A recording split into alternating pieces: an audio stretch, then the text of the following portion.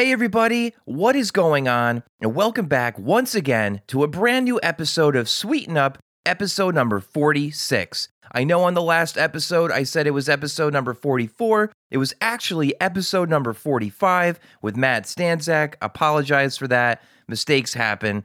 I am human just like anyone else. And I'm your host, Jeff Spencer, and I'm coming at you from my podcast studio located in the heart of Newtown, Connecticut for at least 2 more weeks. Thank you so much for taking some time to join me today. I greatly appreciate it, whether you have for a while or you are today for the first time. It means a lot to all of us here at the podcast. As always, if you like what you hear on the podcast today, please be sure to subscribe anywhere you get your podcasts so that you never miss a future episode. You can find the podcast on Instagram and Facebook at Sweeten Up Podcast. Also, if you have a suggestion for the podcast, want to write into the show, or would like to be a guest on the podcast down the road, please reach out to us at sweetenuppodcast@gmail.com. With that being said, my guest on the podcast today is the great and powerful Jeff Tabey. Jeff Tabey and Steph Sweeney are the owners of Taproot in Bethel, Connecticut. Chef Tabey previously served as the executive chef of Kawani and Westport, a Japanese izakaya serving globally inspired small plates and ramen. He also was the executive chef of Oak and Almond in Norwalk, a new American restaurant featuring farm-to-table, wood-fired fare. Prior to bringing his simple and seasonal cooking style to Connecticut's ever-booming restaurant scene, Tabey earned his stripes all over the globe. His resume includes positions in Thailand, St. Pierre, Singapore, and Beaches, Turks and Caicos, as well as stints at Abigail Kirsch and Union Square Cafe in his native New York. Jeff and I had such a fun conversation live in the Sweeten Up podcast studio, talking all things Taproot, the new menu, what it's like cooking all over the globe, his culinary icons, learning about food and culture, and so much more. So without further ado, ladies and gentlemen, here he is, my friend, Chef Jeff Tabey.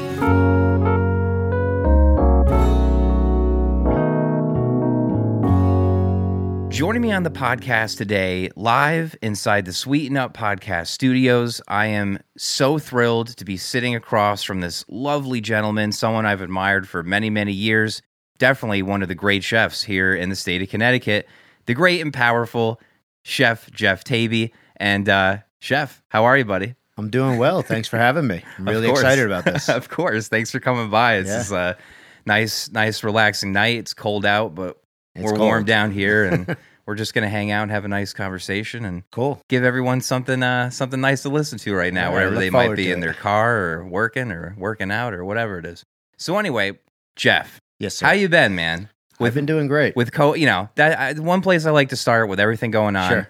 How you been doing? I mean, COVID's been crazy. The last year's been crazy, especially in your industry, and we're going to get into that. So, yeah. How are you? How's the family? What's going on? Family's great. COVID, obviously, like many people out there, kind of, threw us off track a little bit. Just a little. But no, I think we've kind of handled it well. The family's handled it well. Tough having them home, doing homeschool most of the time. But, the little one, I have a 4-year-old who goes every day, which is nice to give us a break. And then a 15-year-old who half the time he's in, half the time he's home, but it doesn't really matter. Gotcha. Yeah. Gotcha. But yeah, I think in general, COVID, it taught us different ways to do things for sure. You kind of figure things out and you kind of just keep trying to strive through and make it all happen. Right. That's awesome. And, and I can tell. And, I know that besides Taproot 2.0, the new that we just got going as of literally last week, and I can't wait to talk about that. But then also the food truck. Yep. So you got a lot going on with COVID and everything like that. So that must be exciting. Well, the food truck, unfortunately, the last couple months I haven't been able to run it with everything going on. Yeah, obviously, of course. with the restaurant changing over. But I brought that thing back a week before everything got shut down. So all the plans and all the parties and everything I had lined up kind of, went to the wayside, and we made it happen. We covered our bases for the first couple months, and we had a really solid summer with it. But then come wintertime, I had to really focus on the restaurant. We went back indoors, sales dropped a little bit. So we had to, really focus and push some to-go stuff, start doing some different parties and things like that. Not parties, but, just packages that, on a larger scale. So. Right. That's awesome. But I'm looking forward, actually. The truck, we have a lot of plans for the future this coming year. Working with Knott Hill a lot over in Ridgefield, and hopefully we'll have a really solid summer and year with the truck. I hope to make that the thing. Yeah, that's awesome. And I love it. On the Fly food truck is just really, really great. I mean, and it was so nice to run into you during the hectic year of last year in the fall in October when I was at Reverie interviewing them for the podcast. And it was nice to run into you and get to finally meet you and chat and everything like that. Yeah, well, luckily I was able to get over there. I met Frank just through obviously industry things. And he said, "Hey, why don't you come on over?" And I enjoyed it. I loved being over there. It's a really cool setup. The beer's awesome. And so it was really cool. And I mean, those guys over there are really awesome, down to earth. And so I like working with people like that. Like I said, I like working with those guys. I like working with, Dave over at Knott Hill. So it's fun when you create this little community, within itself and, just kind of keep going. No, I totally agree. Yeah. I mean, they are great guys. It's a great space. So it's just a great vibe that's going on between you guys, and I can't wait to see it continue to grow. And and speaking of growing and everything like that, definitely take me back. Where did it all start for you? Did you always want to get into this industry and be a chef and cook? Did you always like to cook? Yeah, well, I've always liked cooking. That's for sure. Awesome. This definitely wasn't the career path, though. Okay. Yeah, I mean, I used to. I was probably cooking when I was 9, 10 years old. Nice. I used to go to my friends on sleepovers and, with the baseball team or whatever, and I'd be the first one up at like 8 o'clock in the morning making bacon and eggs for everyone, or every Sunday I'd wake up for my family and make breakfast. And that's awesome. That's where it started. And then I think in high school, when I wasn't playing sports, I would be, I would come home, watch the Food Network, and try to duplicate anything like Mario Batali or Bobby Flay did on TV. That's when they were the big things on Food Network, and so I've always had this love for it, but I was always more so into sports. I went to college my freshman year to play baseball. Oh, nice. And after my freshman year, I kind of came to a crossroads. It was like, what, am I really going to do this for the rest of my life, or am I going to do something I really want to love? And talking to my brother, who was a chef already, we kind of decided like this might be the better plan for me. I really loved it. And in reality, I'm not going to be a, pro anytime. So, what position did you play? I played first base. I was a lefty, so my options were limited. So. I loved first base. Yeah. I played first a little bit. Even as a righty, I was a natural at scooping the ball, so they always threw me over there. And I had a little height, not too much, but yeah. Well, I didn't have the height. I kind of stopped growing in 8th grade, but that's awesome. But I really loved it, and it was just kind of that thing. So I kind of dropped out of school freshman year. And the following year, I went to French Culinary Institute over in New York. Oh, nice. Yeah. Chef Carlos Perez. Yes, nice. yes. Awesome. We were just talking about it. Yeah, that's awesome. Yeah, went over there, and again, through a lot of influence through my brother, who, he went through the culinary route. He went down to Baltimore. The option was, I have to wait a year, get some experience, and then go to the CIA and then come out with loads of debt, or get into the French Culinary Institute, be surrounded by some of the best restaurants in the world, and go that route and get out in 6 to 9 months and, kind of create your path.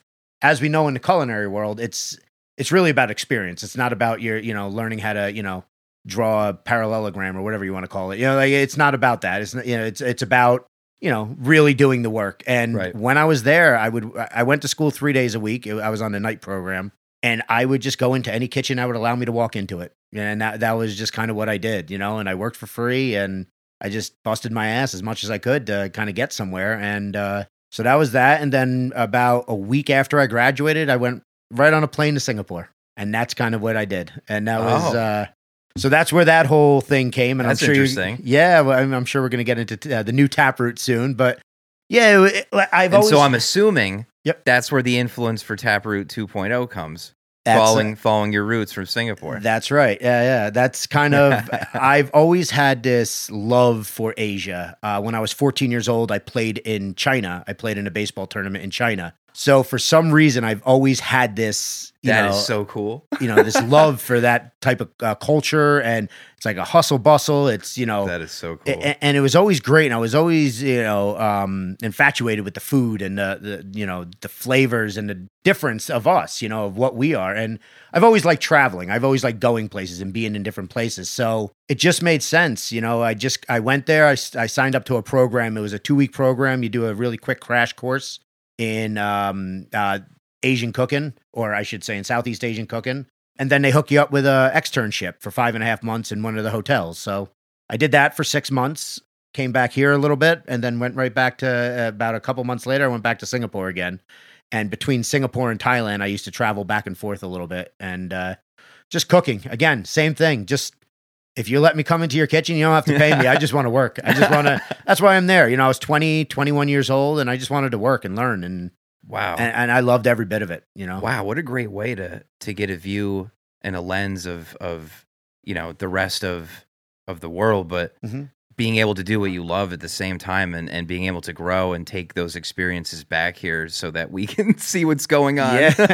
Well, for those of us that aren't sure we'll ever be over there. I mean, I hope so. But right. Well, I'm hoping that either people who have been there have some form of, that reminisce a little bit about being there, right, or vice versa. People who haven't been there say, I gotta go. I'm hoping that's usually what I like my food to do. Gotcha. I like my food to tell a story. I like my food to, entice you in some way and bring back a memory. That's where my food comes from. It's always something that even when I'm cooking something Western or, whatever it may be, it always starts from something I've had and it creates a memory to me. And then I try to translate it through my eyes and how I see it and how it should be. And that's always what food has been to me. It's a community thing, and so, and there's no better community of cooking and food than Asia. Like the way that they treat food is just amazing. And I'm talking about the community aspect of it. Obviously there's great cuisines around the world, but sure. I don't want to say party, but it's always a constant vibe of people getting along and having fun and drinking and eating. And it's just always this big community thing. And I've always loved it. That is really great.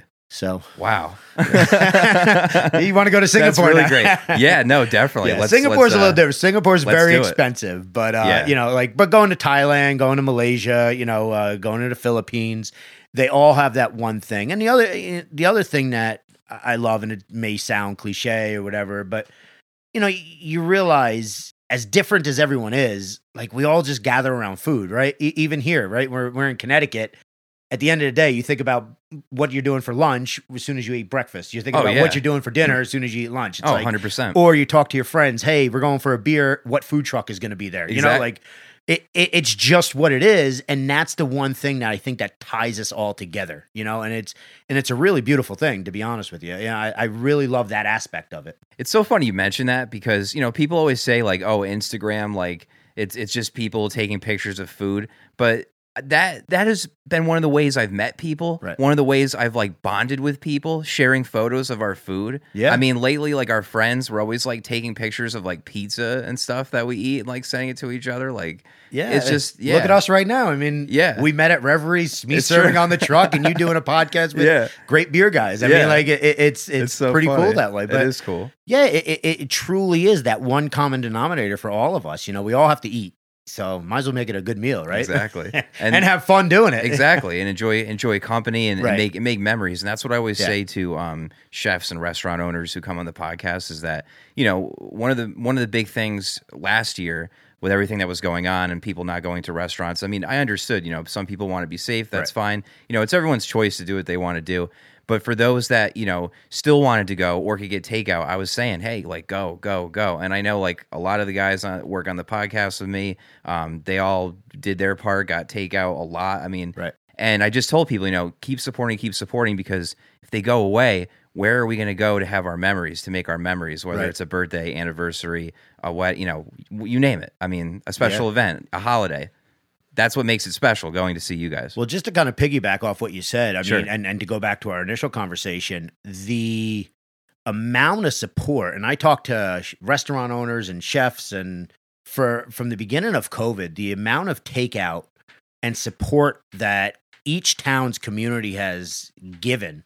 And a lot of these restaurants, I mean, unfortunately, we're going to lose a lot of restaurants. That's the reality of it. Yeah. And it's sad. It's sad what happened, but It is. a lot of restaurants are saved because of the community. Right. You know, you can only do so much, right? I mean, they can only eat so many places. They can only eat out so many times a day. No, it's so true. But truly, there could have been a lot more gone if the community didn't step up the way they did, you know, between raising money, taking care of restaurant workers, and just doing takeout, just simple takeout, you know, just kind of got people through. I know I would say the first 4 months, we are not a takeout restaurant. I think I do one takeout meal every month.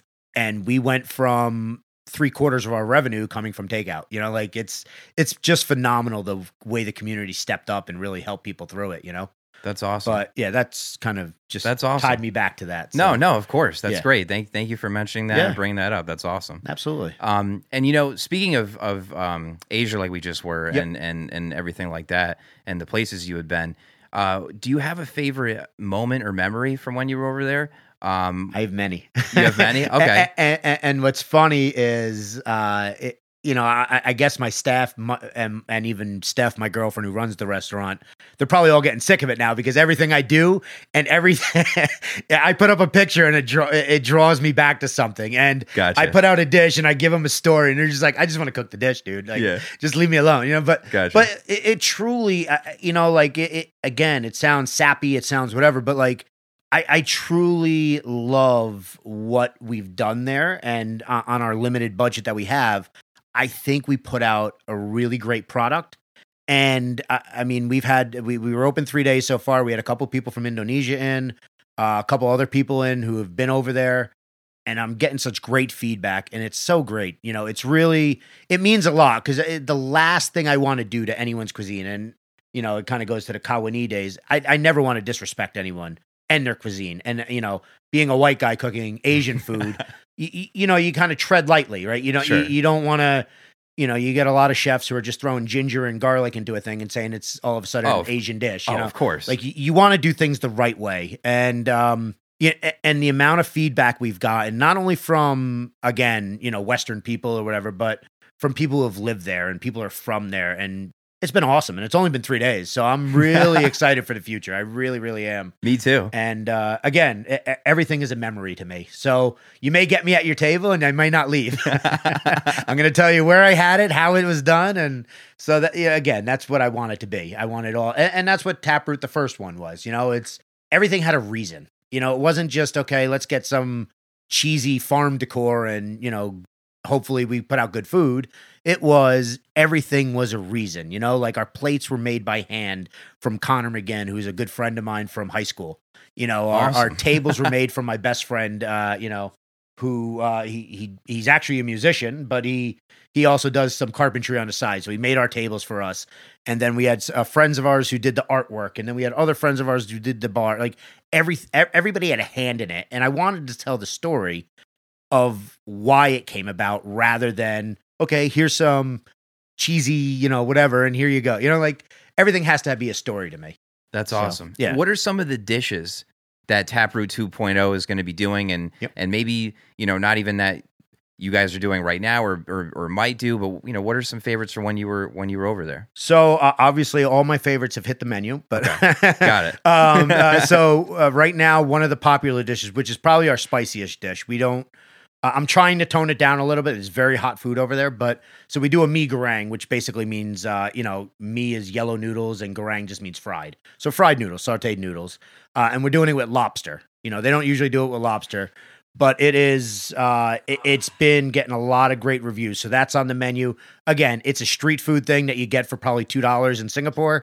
Ours is a bit more expensive. It also has lobster in it. So you had to say lobster. Yeah. It's my favorite food. Yeah, it's a really, really solid dish. That's one of the good ones. Miang kum, which basically miang means lettuce, kum means bite. Gotcha. So it's a really fun dish. It's actually the first dish I ever had when I touched down in Singapore. Oh, okay. It's a Thai dish, but the woman who brought me over there, she was Singaporean Thai.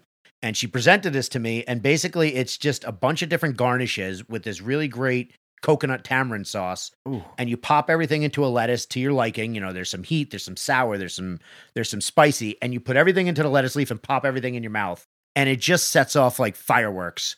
We do ours with pig's ears because why not? Like, I just think, again, it's not something they do. It's the base of what they do, but making it ours. And we've been getting really great feedback on that.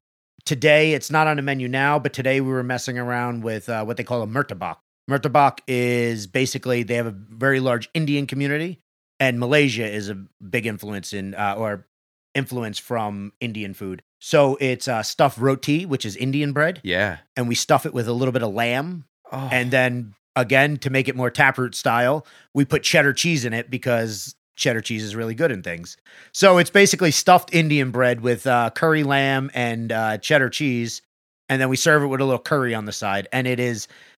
we were messing around with the last couple of days, and the staff had it today, and they were pretty excited about it. So I'm in tears. I wish this was a video podcast because I'm literally in tears right now, crying. So again, but all this is memory. I remember. Again, this is all the story. Like the story I was telling them today was like, so I was 20 years old.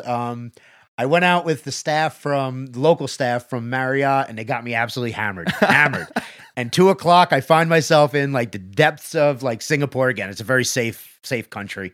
Hammered out of my mind, and they put this murtabak in front of me. And it was this chicken murtabak, and I put it in my mouth. And I was saying today to these guys, like, I remember the people around me. I remember, where I was. I just see it all, like that's what what the food does for me. And I want people to see that and feel that, it's truly from the heart. I love it. So, wow. Sorry, I got carried away there. No, that is awesome. No, you're describing all these foods, and it's just, I love everything. I don't think there's been one thing that I haven't eaten in my life. That was the one issue my parents had with me is they had a hard time keeping the fridge full because I just went to town on everything because everything was good to me. And so, that all sounds great. Wow. Lamb and lobster. That's so funny because Lucas Local in Newtown, Vince Capoletti, they had a dish. It was fresh homemade pasta with a layer of lobster, a little more fresh pasta, and then lamb bolognese on top. Oh, sweet. Lamb and lobster, they called it. And it was the craziest combination ever, like, in the world. Works, though. Yeah. So I love what those guys are doing. I truly, between Lucas Local and Centrico, those are two of the restaurants that I definitely visit in this area. Yeah, right? It's fun. They're just good. Yeah. It's good, solid food. It's not, again, back to, it's all based in tradition or, like Centrico. It is what it's supposed to be, but they take a spin on it, which makes it just phenomenal and different, but in a good way. And exactly. I love what he's doing. He's always pushing the envelope. So, I like people like that, but got to keep true to what they do, though, Yeah. So I definitely like those guys for sure. Oh, exactly. Yeah. I have a great time going to both those places. Mm-hmm. Always leave satisfied. Always. But so I know earlier we were talking about how you lived in Turks and Caicos. I did. So definitely talk about how that came to be and what you did down there. Yeah. So 5 years of my life. I was trying to actually, I was working at Union Square Cafe in New York, and I love New York. It truly, every time I was home, I was either working for my brother or I was in New York, one or the other. And I was living in New York, working in New York. And I just had this bug to go back to Thailand, and I was trying to get back there, but going to Singapore, going to Thailand is so hard to get a visa. And I saw this ad come through the French Culinary, like, job wire or whatever it was. And there was this job in Turks and Caicos. Never heard of Turks and Caicos before this. This is 2003, 2004. Oh, wow. Yeah. I'm not young. Oh, no. I moved to Singapore when I was in 2001. So, that's awesome. Yeah. So anyway, like, again, I'm itching to go back to Thailand or Singapore, start in Singapore and then maybe go somewhere. But so the job comes across, and I've never been in the Caribbean. I was like, screw it. Again, I'm 23, 24. Let me try it. It might, see what comes of it. And I go down there, and I was working in this restaurant. The chef at the time was from Le Bernardin, or opened up some Eric Ripert restaurants. So I said it couldn't be that bad. I'll learn something or whatever. Didn't like him at all, and I don't care. He's not. Didn't enjoy working with him. Never was really focused on the food like I thought an Eric Ripert restaurant should be. And it was not an Eric Ripert restaurant. I don't want to kind of get that twisted. I've met him before, and he's a phenomenal human being. But this was not what I expected. So, yeah, I mean, not to be too brash, but I got a girl pregnant. And me being the person I am, I tried to do the right thing, and I wound up spending another, 4 years down there after that all happened. And luckily, I brought him back here with me, and I was raising him by myself for a while. And nice. Yeah, it is what it is. I had a great time down there. I'm sure if I visited again without all the whatever, it's a beautiful, beautiful island for sure. But yeah, I spent 5 years down there. I was going to say, you should give yourself more credit. You look extremely young, and I would say probably the time down in Turks and Caicos maybe did you some good. That actually probably put the most damage on my body, for sure. There is that's actually why, again, I lived down there from when I was 24 to 29, and that's supposed to be like the prime of your learning. It's the prime of your career. And, I worked my ass off cooking not great food. Gotcha. And drinking every night and maybe a few other things. And, and again, it kind of, I felt like it was 5 dead years aside from doing the right thing and loving my son and raising my son. So that all came great out of it. But career-wise, I think it was it was a flat 5 years for sure. But I loved I did love it. I did. I sound negative, but I did love it. Nice. What did you do immediately after that? I came back home, and just to kind of escape myself a little bit from that, lobster tails and what do you call it? Daily veg, whatever. I actually went to work with my brother over at La Farm. La Farm had just opened. He was looking for a cook. I had another job offer as more of a chef role. But again, I just being with that for 5 years, I just wanted to kind of adjust a little bit, not take so much, responsibility on. When I was down there, I was an executive sous chef, and I ran basically 21 restaurants, second in charge of all this. So there's a lot of stuff on my shoulders. So I just came back. I just wanted to kind of work a 50-hour week, 60-hour week. That's actually a small week in chef life. Yeah. And just cook and cook good food.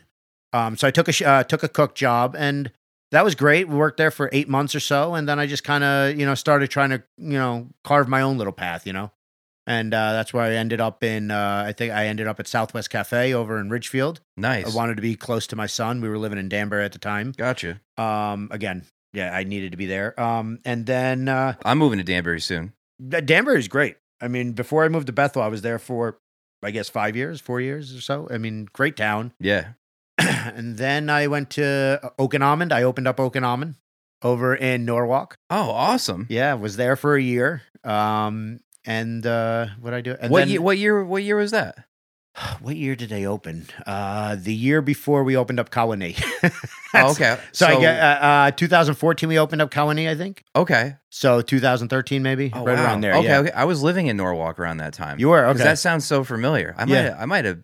I think I went. Yeah, I think I was there. Possibly. Might have ran into you even earlier than. Look at that! You see that? Yeah, we. I opened up that. I was the opening chef there, and it was great. It was it was my first platform to really put me on a plate, and we got a lot of good reviews. We got a lot of good feedback. But then my brother approached me again, and that's when Kawane came about. Love. Yes, I think a lot of people do. Well, a lot of people love that place, but it only matters if I like it. No. I'm good. So he approached me, and I guess for some reason, him thinking that I lived in Asia had something to do with Japanese food, and had nothing to do. So we took a little crash course. We flew out to Japan for 10 days. Oh, cool. And kind of ate around Osaka, ate around Tokyo. And how was that? That Kyoto. Sounds awesome. Awesome. It was awesome. Unfortunately, it was the biggest snowstorm they had in about 40 years. So no way. And for some reason, they don't have plows over there, so we were stuck in a lot of places. And we didn't plows. We didn't see one plow. We did not. Oh man, we felt bad. There's this little old man. I guess he ran like a 7-Eleven or whatever the equivalent is. He was outside with like a little plastic sand shovel, scooping up this big snowstorm. And we just felt terrible for him. Oh my god! Then we came back. We went out to a bunch of places and ate. And I remember coming back, and there's little snowmen set up all around the building. This was in Tokyo, actually. Oh man! But yeah, I mean that was an awesome. Tokyo trip. Looks insane. It's fun, but it just looks like it'd be bustling. It's like 3 Manhattans in one. Yeah, that's a great way to put it because that's what it looks like. It's busy. It's big. There's great food there. I'll tell you though, Kyoto and Osaka were just absolutely mind blowing. Loved every bit of that. Yeah. Nice. Osaka was like kind of like the Brooklyn of Japan, where it's just there's this kind of this, you know, I don't want to say trendy, but like this kind of this offshoot neighborhood with just like really cool things going on, tons of street food, and just a really cool place to be and everything. And then Kyoto was old world. It's like when you're watching these old Japanese movies, and you have the ryokans and the old tatami mats and everything, and that was just so cool. So yeah, we ate some great places, and that was my crash course in Japanese cooking. And then when we came back, we opened up a Japanese restaurant somehow.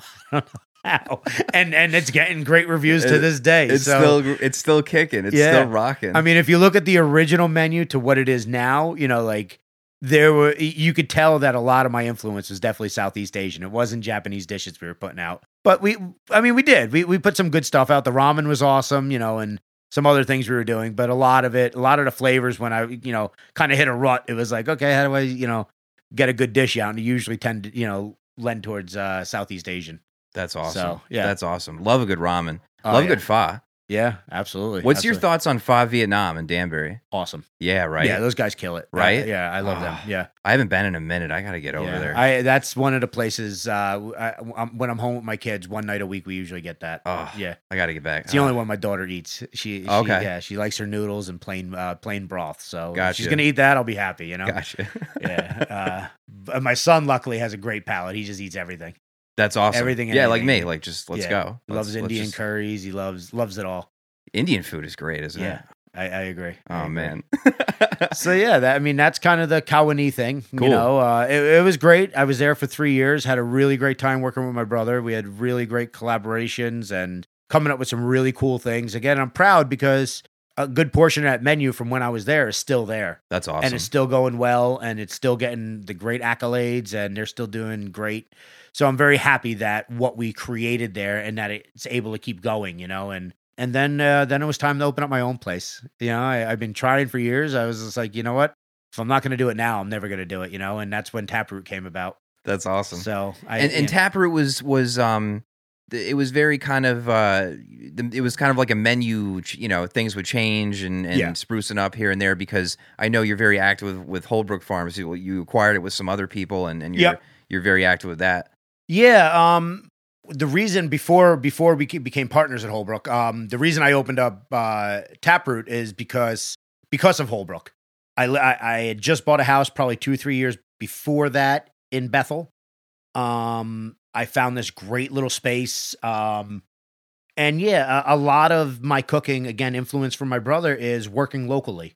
Working with local vendors, but Sport Hill Farm in Easton, the Hickories in Ridgefield, and working with these different farms, you just realize what a superior product you're putting on the plate. The chef has to do nothing, and the food's going to be good, and that was the allure to being in this area. And of course, again, having 2 kids, I think my daughter, she might not, when we made the decision, Steph might have been pregnant, my girlfriend.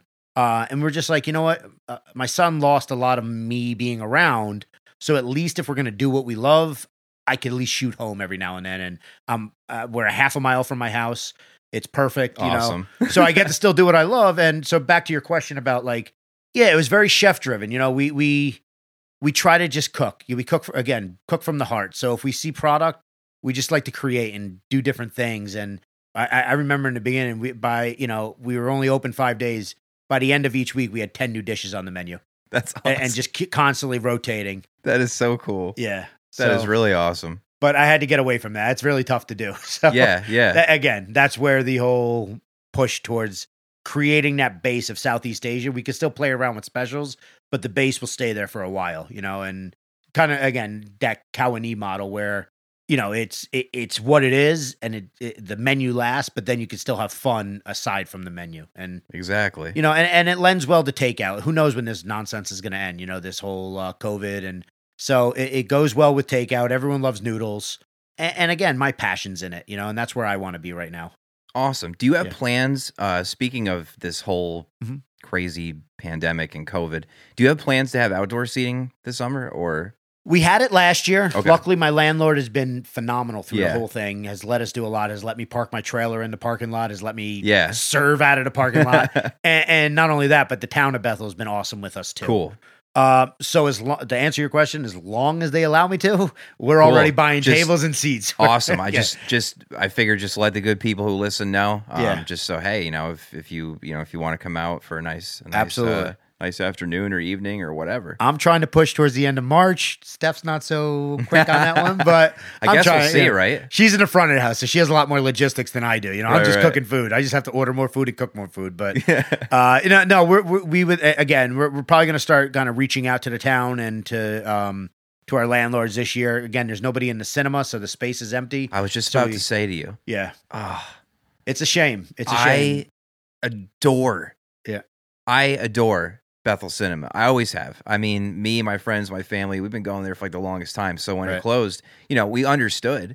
But man, it was like it was a total blow to the heart. But hopefully they'll come back. We'll see. But yeah, I mean, what's your thoughts? Because I love Bethel. Bethel is such a great town. It is. I'm pretty sure almost every podcast I've had recently, Bethel came up somehow about how great is Bethel? How great is Bethel? Like, it is just so great. It's such a cool town. It's growing in a very positive way. There's some really cool people doing some great stuff there.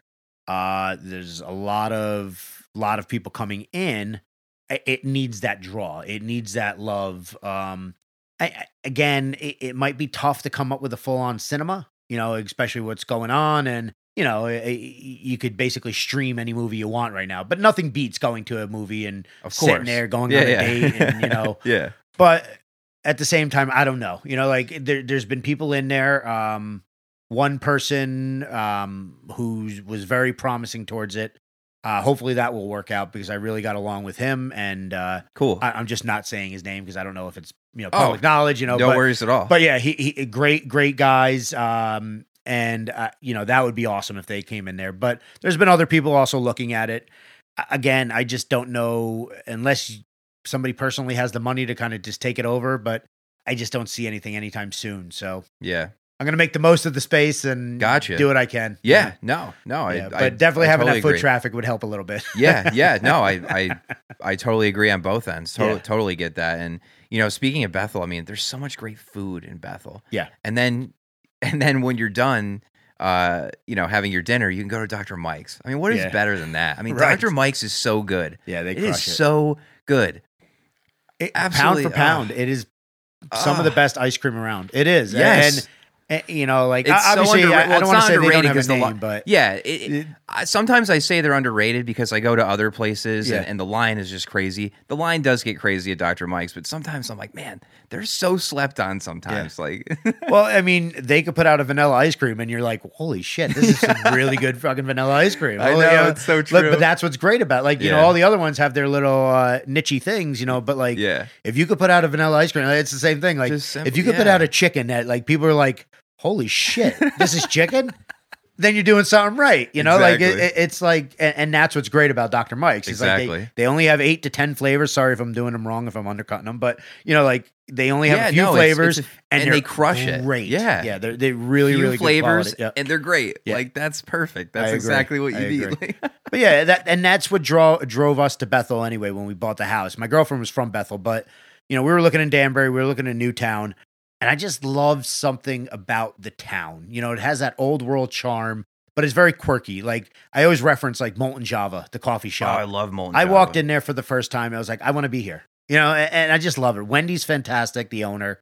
Every staff who works there is just better than the next. And it's just like, that's what I want this town to be. Like, really cool old world, but fun and quirky and interesting, You go into Jacqueline's, you feel like you're going into like an old school restaurant or diner from like way back, and it all has that feel. And they're huevos rancheros.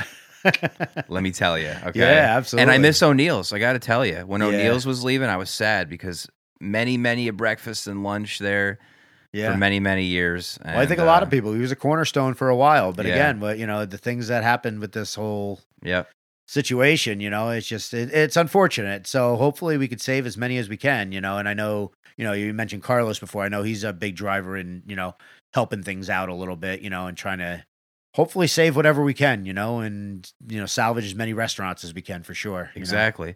I saw last week you were hanging out with Steph from CT Bites. I was. Yes. She's great. She is so awesome. Yep. She's going to be coming on the podcast probably in a few months or something like that. Sweet, we're trying to work out a date. She's super busy crushing what she does. Yeah. And I'm sure we'll work out something, and I'm sure it'll be awesome. Well, she's great. She's been a massive, massive supporter for the Connecticut restaurant industry. I think it's one of the most overlooked industries. Yeah. Again, I've traveled a little bit within the United States too, and what Connecticut is putting out is really phenomenal, and it's, again, we're a small state, and of course there's better food states, but, between the pizza and just some great restaurants like your Millwrights up in Simsbury, and, what my brother's doing, what, Brian Lewis is doing, Matt Storch, and all these guys, it's just like really doing some great stuff. Chef Storch, friend of the pod. Yeah, Love that guy. There you go. Awesome guy. Actually, I listened to it. He was one of the podcasts I listened to. He's awesome. He's awesome. He's a good dude. And again, another guy who's just kind of,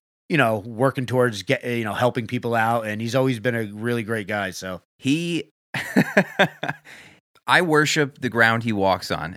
But the reason I say that, let me preface, is because lobster 24/7. I mean, and burgers, and then you can do both. I mean, It's like, like I was saying before, I love lobster, and I go there every year for my birthday. It's been like a tradition for years. Yeah. And just the fact that I can get like a lobster roll or anything, or like a full lobster any day of the week, I'm just like, I'm down. And I was just like, it was such a big fan from the start. So yeah. I mean, in that area, you have Matt again, Chef Matt, who's doing some great stuff at Burger Lobster, and then you have Not Norms over in Norwalk, who he's great. He just opened up a place up in Rhode Island, which I'm very happy for him. Another great spot. His lobster rolls are killer. My favorite thing. I don't eat a lot of lobster, so his oyster roll is like, holy shit. Gotcha. Love oysters. Killer. Absolutely love oysters. Yeah. Oh my gosh. So listen, a few more things before we wrap up. Yeah, absolutely. Thank you so much. I love this. I could go all night. I know, right? People always, they come by, they get comfortable, and then like an hour goes by, and they're like, "That's it." And I'm like, yeah, but like, this is great. What was I saying before it started? Like, I don't know if I want to do this. Yeah, right. And now you're just like, let's talk all night. Yeah, it's great. It's awesome. And, we got a great vibe going, and you're awesome. And listen, Jeffs, we have to stick together. I tell this to all the Jeffs I work with. I work with like 3 Jeffs at my job, and we were always like, we always got each other's backs because we got to stay together. Yeah. That's it. But one of those things I want to ask you is, when you do get some free time, if you do, I mean, I'm sure it's so super limited, but when you do, what are some things you like to do?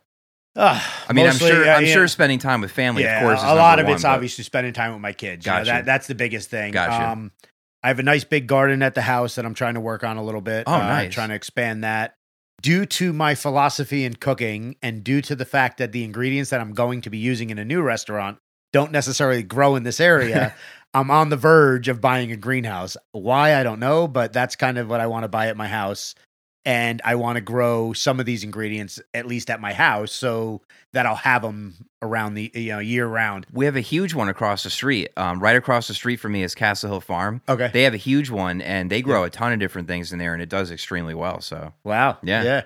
Well, again, a lot of it's doable for sure. You know, there's people who grow it in this area. Some great farmers who grow some ginger and lemongrass, and we'll see what the cost is and if it makes sense. But and then other things, like just visiting other chefs and visiting other restaurants. I mentioned these other guys before, but like another guy who gets kind of overlooked a lot, who for me is by far one of the top chefs in the state, is Dan Cardos. Oh, I mean, I know Dan. Well, I don't know him personally, but I see him like all over Instagram all the time, crushing it. I mean, his food is just so on point, and he cooks the food that people want. You know what I mean? Like, he's known for his chicken sandwich, and maybe that's why he doesn't get the Birdhouse. I feel like I have to get to Birdhouse. That's the one I got to get. Yeah. Okay, let's go. Let's go together. Let's do it up. Let's do it. Yeah. I haven't had a chance to, since he's opened it. I've been kind of hunkered down with trying to the truck and then making the restaurant work and everything. No, totally. But what he does, he always puts great stuff on a plate. And he, like I said, he's over at Tribus a lot. I mean, he'll cook a hot dog and put friggin' lobster on top. Why the fuck not? I mean, like, why?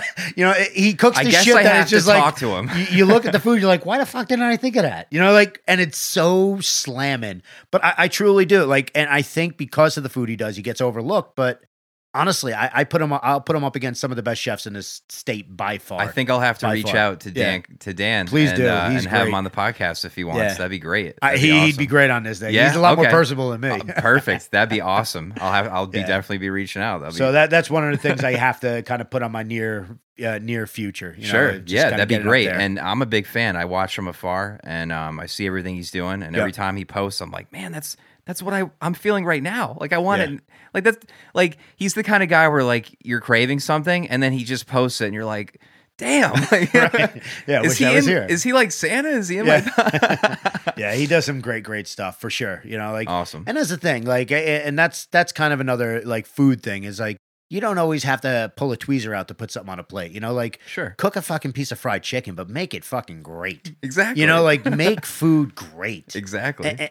But don't overthink it. It is what it is. Yeah. And just the simplest food is sometimes the best for me. Ask any chef what they eat at home. I guarantee it's not what they're putting on their plate at their restaurant. Exactly. Like, it's That's what I something hear. simple. It's a roast chicken and mashed potatoes. That's what I'll eat every day of the week. That's Yeah. awesome. So that's kind of, that's kind of what his food does for me. But again, with that twist that you don't think of, but you wish you did, Right. Like, that's what he does. That's So, super cool. Yeah. I mean, he's serving braised short ribs off a food truck. Like, who's doing that? I know. No one I know of. right. He's crushing it. So That's if you awesome. get a chance, get up there for sure. Yeah, definitely. For sure. That's on my list, on my to-do. That's going to be number 1. I'm going to bump it up. There you go. So you were talking about sports before. Yep. What sports are you really into, and who are your teams and Um, everything like that? football and baseball. Okay. I don't really watch baseball much. Again, I played it in college, but I kind of gave it up, and it through all my international travels, it wasn't much of a sport. So you kind of, when you don't watch it on a regular, you kind of lose it. And every now and then I'll catch a Yankee game, and try to check in. But football, I try to watch religiously every Sunday. I'm a Dolphin fan. How? I don't know. Been from the time I can remember. Jeff, you just broke my heart. I'm sorry. Yankees and the Dolphins. I'm a Mets and Jets fan. That's your problem, You just dude. took my heart and you ripped it out and you threw it on the ground. Yeah. No. I don't know how. My brother's a Cowboy fan. I'm a Dolphin fan. How either one of us came Bill's a about. Cowboy fan? We're from New York, so I don't know how it all Bill's happened. a Cowboy fan. He is, Bill, he is. come on. What are you doing? I'm kidding. I'm teasing. Yeah, but that's kind of my away time. Like again, Sure. when it's not with the kids, when it's not at the restaurant, I like to just sit there and watch a Dolphin game, and that's kind of my, or like I said, get in the garden and just kind of just zone out for 3-4 hours. That's awesome. Yeah. That's really great. With everything that you do, Yep. What is what's the best part about what you do, and what is the hardest part?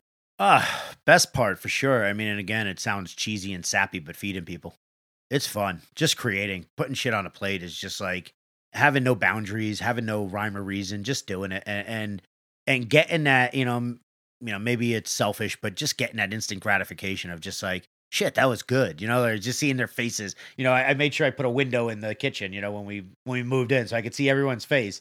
For negative and bad, Steph will tell you it's because I want to point out, why are they not liking the food? Why go talk to them? Why are they not happy?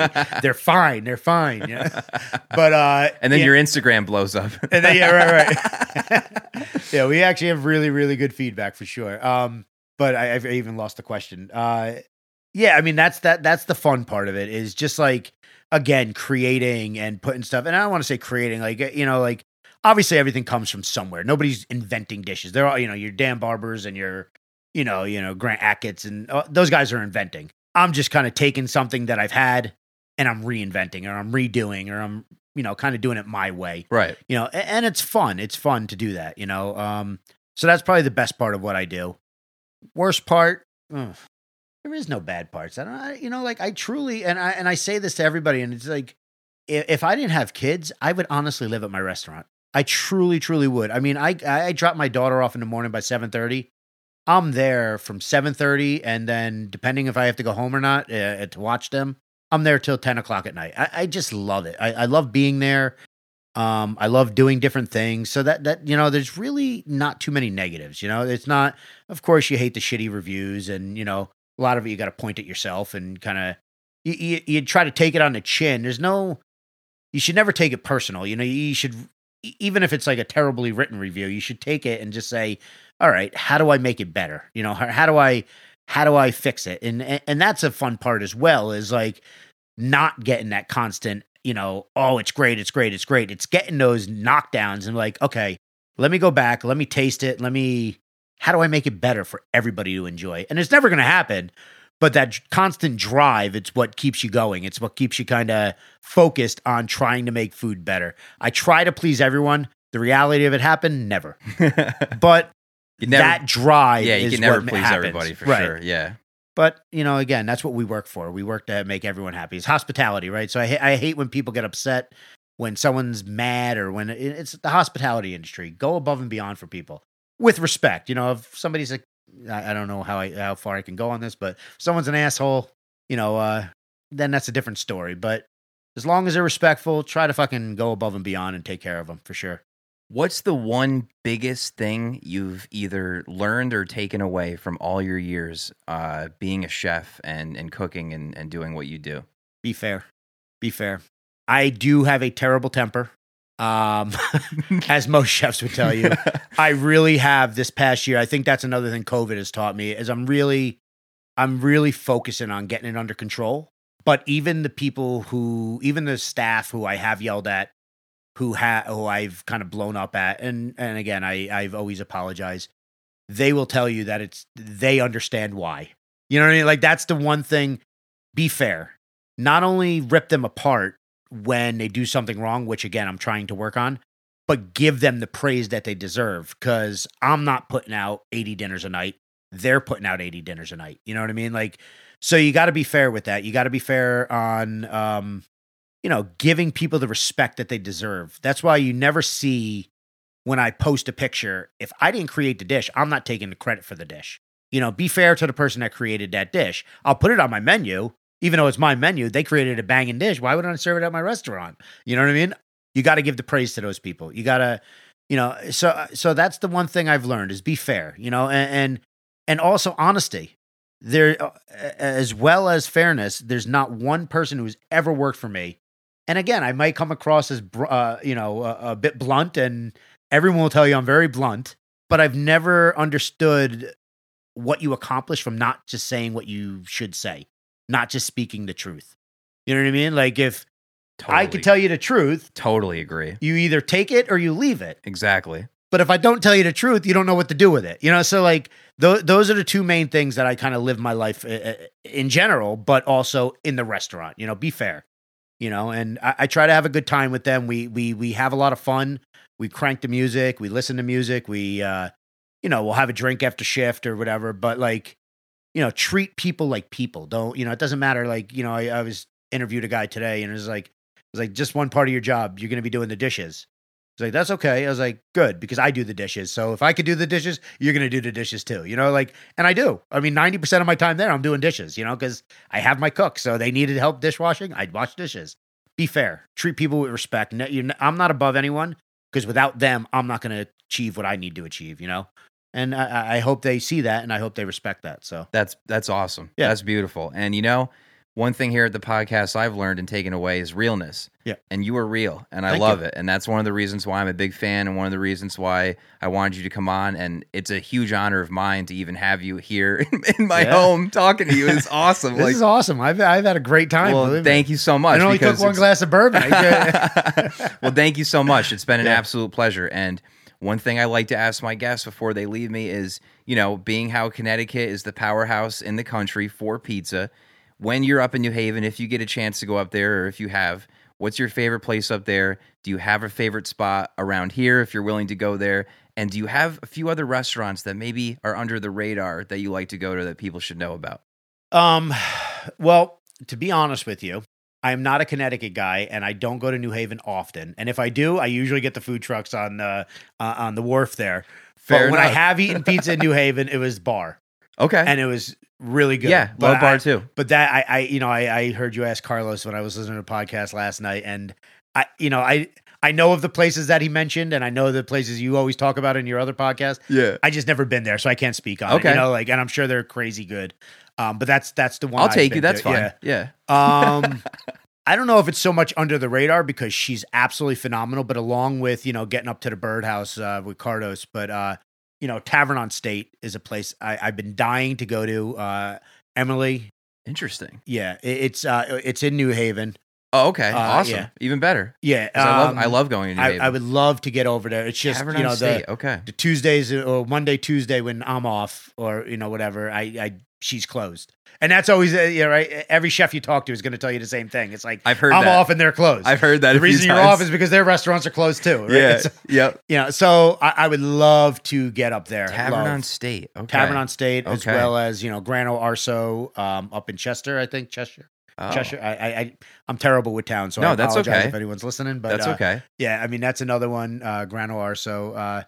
But none of them are under the radar. They all have pretty good accolades. Oh, okay, okay, cool. I respect the chefs that are doing stuff under the radar. Shit. Have you ever been to Swift with a Y? SWYFT? I went there for brunch once. Yeah. Okay. It was good. It was a great meal. I had a few people that have come through the podcast recently that have recommended them highly, and I didn't even know about it. So I was like, that's my bad. Yeah, they're over in Ridgefield. Litchfield. They're over there. Oh, cool. I was just up there a month ago interviewing Carlos. So yeah, we had brunch there once. Go back. It was really good. Cool. I just don't go to Litchfield for anything. You know, we did the whole Kent trip up there, and so we stopped stopped at Swift and kind of did the whole falls. Gotcha. Yeah, I don't really know under the radar, to be honest with you. Okay. No worries. Yeah, I'm not really good on the food scene. Like I said, I kind of keep my head down and I keep working here. So yeah, of course. And we appreciate you for it. Thank you. And I'm really excited about Taproot 2.0. So definitely right now, take this opportunity to just let everyone know like where you're at, what are your hours, and what the deal is now. Yeah. So, we're still kind of a work in progress in week 2. We are opening this week, Wednesday to Saturday, 4:30 to 8:30 Wednesday and Thursday. Friday, Saturday, we're open 4:30 to 9.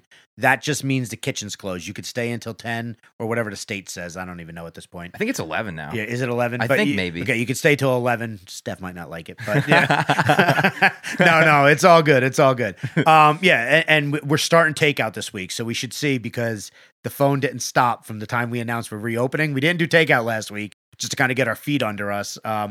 So we should see. But again, it's Wednesday through Saturday, 4:30 we open. And then hopefully in the next week or two, we'll probably add either a Tuesday or a Sunday, depending on how staff shakes out and what we could really figure out. But that's kind of what we're doing. Awesome. Yeah. Well, I will be by very soon. Cool. I cannot wait. I'm super excited based on what you told me today. And listen, Jeff, thank you so much. Thank you. Chef Jeff Tabey of Taproot 2.0. So many other great things. Thank you for coming on. I appreciate your time. Thank you for having me. And have a great night. Awesome. Good night, guys. Huge thanks once again to my guest on the podcast today, Chef Jeff Tabey. Thank you so much for coming by the studio and chatting. What an absolute blast. Loving the new menu at Taproot. I will keep coming back for more and more, and I wish you and Steph and your entire team nothing but love and continued success. Yet again, just like that, another episode of Sweeten Up is in the books. Thank you so much for listening. Be sure to rate, review, and subscribe anywhere you get your podcast. We would greatly appreciate your feedback. As a reminder, you can play the podcast with the help of your smart speaker by simply saying, "Play the podcast Sweeten Up with Jeff Spencer." Thank you as always to my best friends, the guys who make it all possible, post-production and music Morgan Luzzi, art director Kurt Vinci, editor and writer Nick Pasacreta, and huge thanks as always to my guy, Devin Sapelli. Next week on the podcast, I will be joined by the great and powerful Johnny Krasuski. Johnny Krasuski is the founder and captain of Armada Brewing Company, located in East Haven, Connecticut, which is tucked inside of the Beer X, Connecticut's first collaborative brewery. It all began when a passion for craft beer and fantasy adventure stories collided on a kitchen stovetop while founder Johnny was living in Chicago, Illinois. Armed with a journal of beer recipes and an epic story to tell, Johnny moved back to his home state of Connecticut and launched Armada Brewing to the public in January 2017. Since then, Armada Brewing has continued to grow into one of Connecticut's premier breweries. But until then, you know the deal. Stay safe, stay healthy, Love you all. Peace.